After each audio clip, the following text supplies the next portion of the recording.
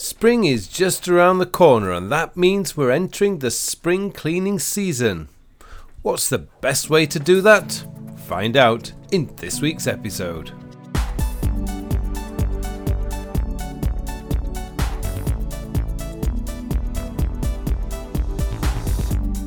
Hello and welcome to episode 124 of the Working With podcast, a podcast to answer all your questions about productivity, time management, self-development and goal planning.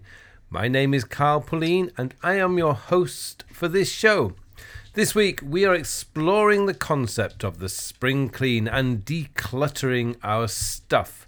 Decluttering is a subject particularly close to my heart this year, and it's something I do every year. And speaking of spring cleaning and decluttering, that's exactly what I'm doing with my learning centre this month. I'm cleaning out some of my older legacy courses, and that means you can pick up some of those for only $10. These courses are packed with great tips and tricks as well as know-how, and in many cases workbooks and worksheets. They've been around a while and have helped thousands of people build great productivity systems, develop goals, get out of control email tamed, and developed the foundations of a successful life. If you want to learn a lot for a small investment, then take a look at what's on offer. I'm sure there's something for everyone here. You will have to be quick though. These courses will be disappearing after the 31st of March. Details of what's on the offer or in the offer are in the show notes. Okay, on to the show, and that means it's time for me now to hand you over to the mystery podcast voice for this week's question. This week's question comes from Annabelle. Annabelle asks, "Hi Carl, I did your Digital Life 2 course late last year and I have a system now. The problem I have though is all my files, documents and papers are a complete mess and I don't know where to start to get them all organized. Do you have any tips to clean this area up?" Thank you, Annabelle, for the question. Now, as we are approaching spring, it is a great time to be thinking about cleaning up and organizing our stuff. Now, did you know traditionally the spring clean was done to clean out the soot left by oil lamps and fires used to light and warm our homes throughout the winter?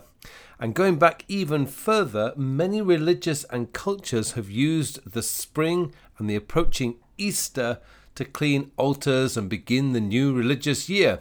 So the spring clean has quite a lot of history and customs.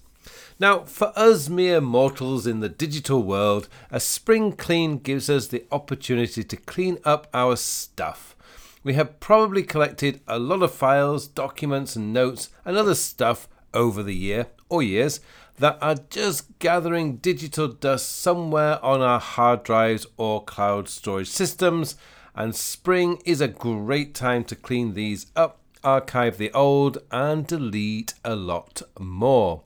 Now here's the thing, email. I know we collect a lot of emails over the years and we leave them in our archive folders or in special folders we added to manage a project or an email heavy exchange with a colleague.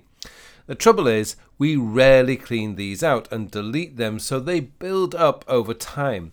Now with email there will always be a copy of the mail. If you sent an email to a person, that you sent it will have your email. If you received an email, the person who sent you the email will have the original email. So never worry about deleting old emails. Cleaning up your email not only makes you feel better, it also speeds up the whole system. Start with your email, guys. Delete, delete, and delete some more.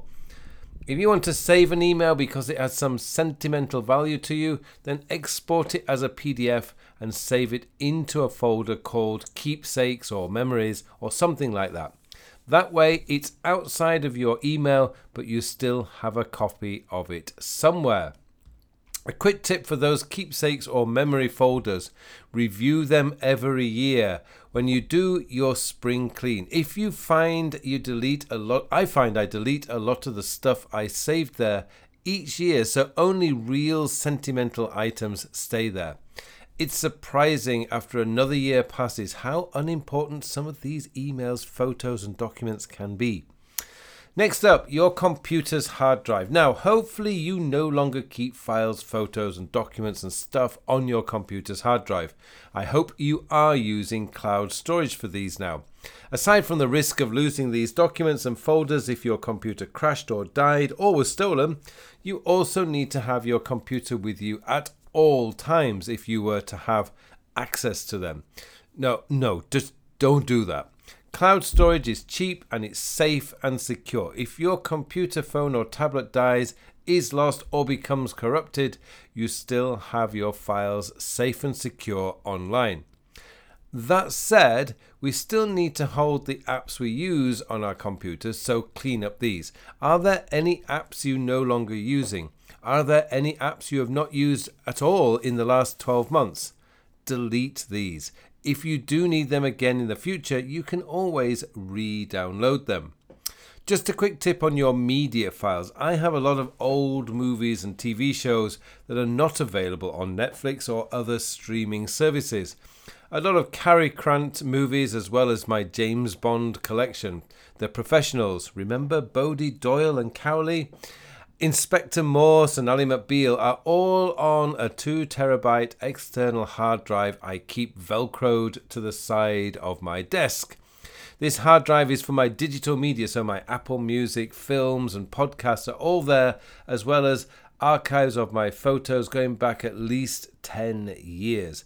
None of these are on my computer's hard drive, and because some of these TV shows would be almost impossible to retrieve if I lost them, I have them backed up on another external hard drive somewhere else.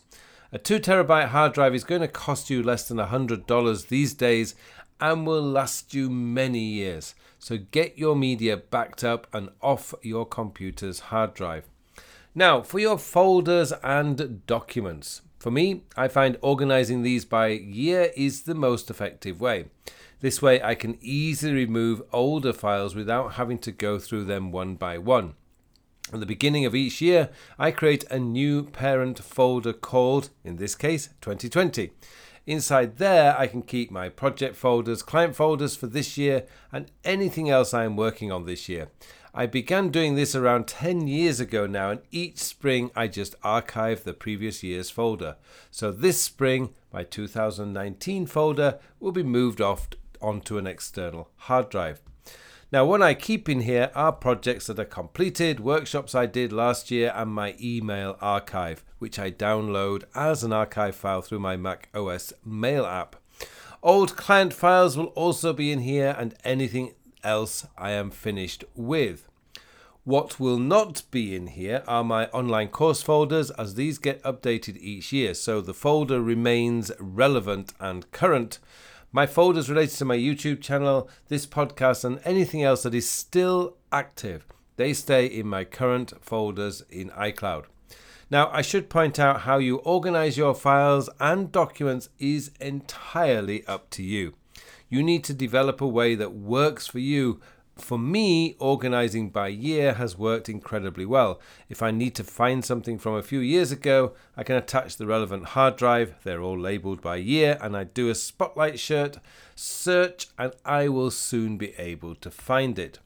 I think we sometimes forget that our computers are incredible at finding stuff. You no longer need to develop an elaborate file system. You only need a place to store the files. For me, I do it by year. You may prefer to do it by subject or client. Choose a way that works best for you. I find the hardest part of decluttering and cleaning up is letting go. We have this false belief that we need a file or a document sometime in the future, yet almost every time we never do. If you clean up and move stuff off to an external hard drive, you've not lost anything. It's still there. It's just now on an external hard drive and no longer taking up space on your computer or in your cloud storage. just let it go. Once you've bought the external hard drive, it's not costing you anything to keep it. Now, the final part of your spring clean is to look at how you're organizing your stuff.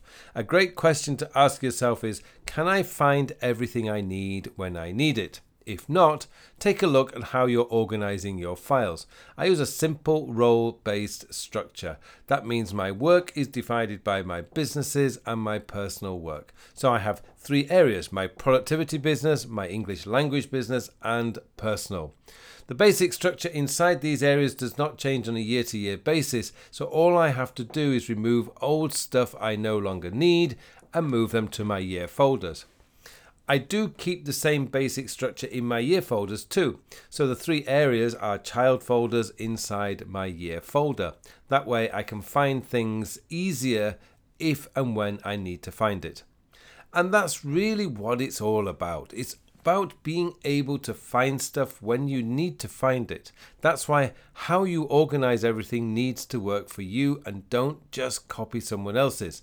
I did that in the past. I remember seeing a video years ago where David Allen showed us how he processed his stuff and organizes Evernote and files, and I spent weeks trying to set up the same system. What a complete waste of time. It did not work for me at all, and it soon became unwieldy and unmanageable. David Allen spends a lot more time processing and organizing than I have time for.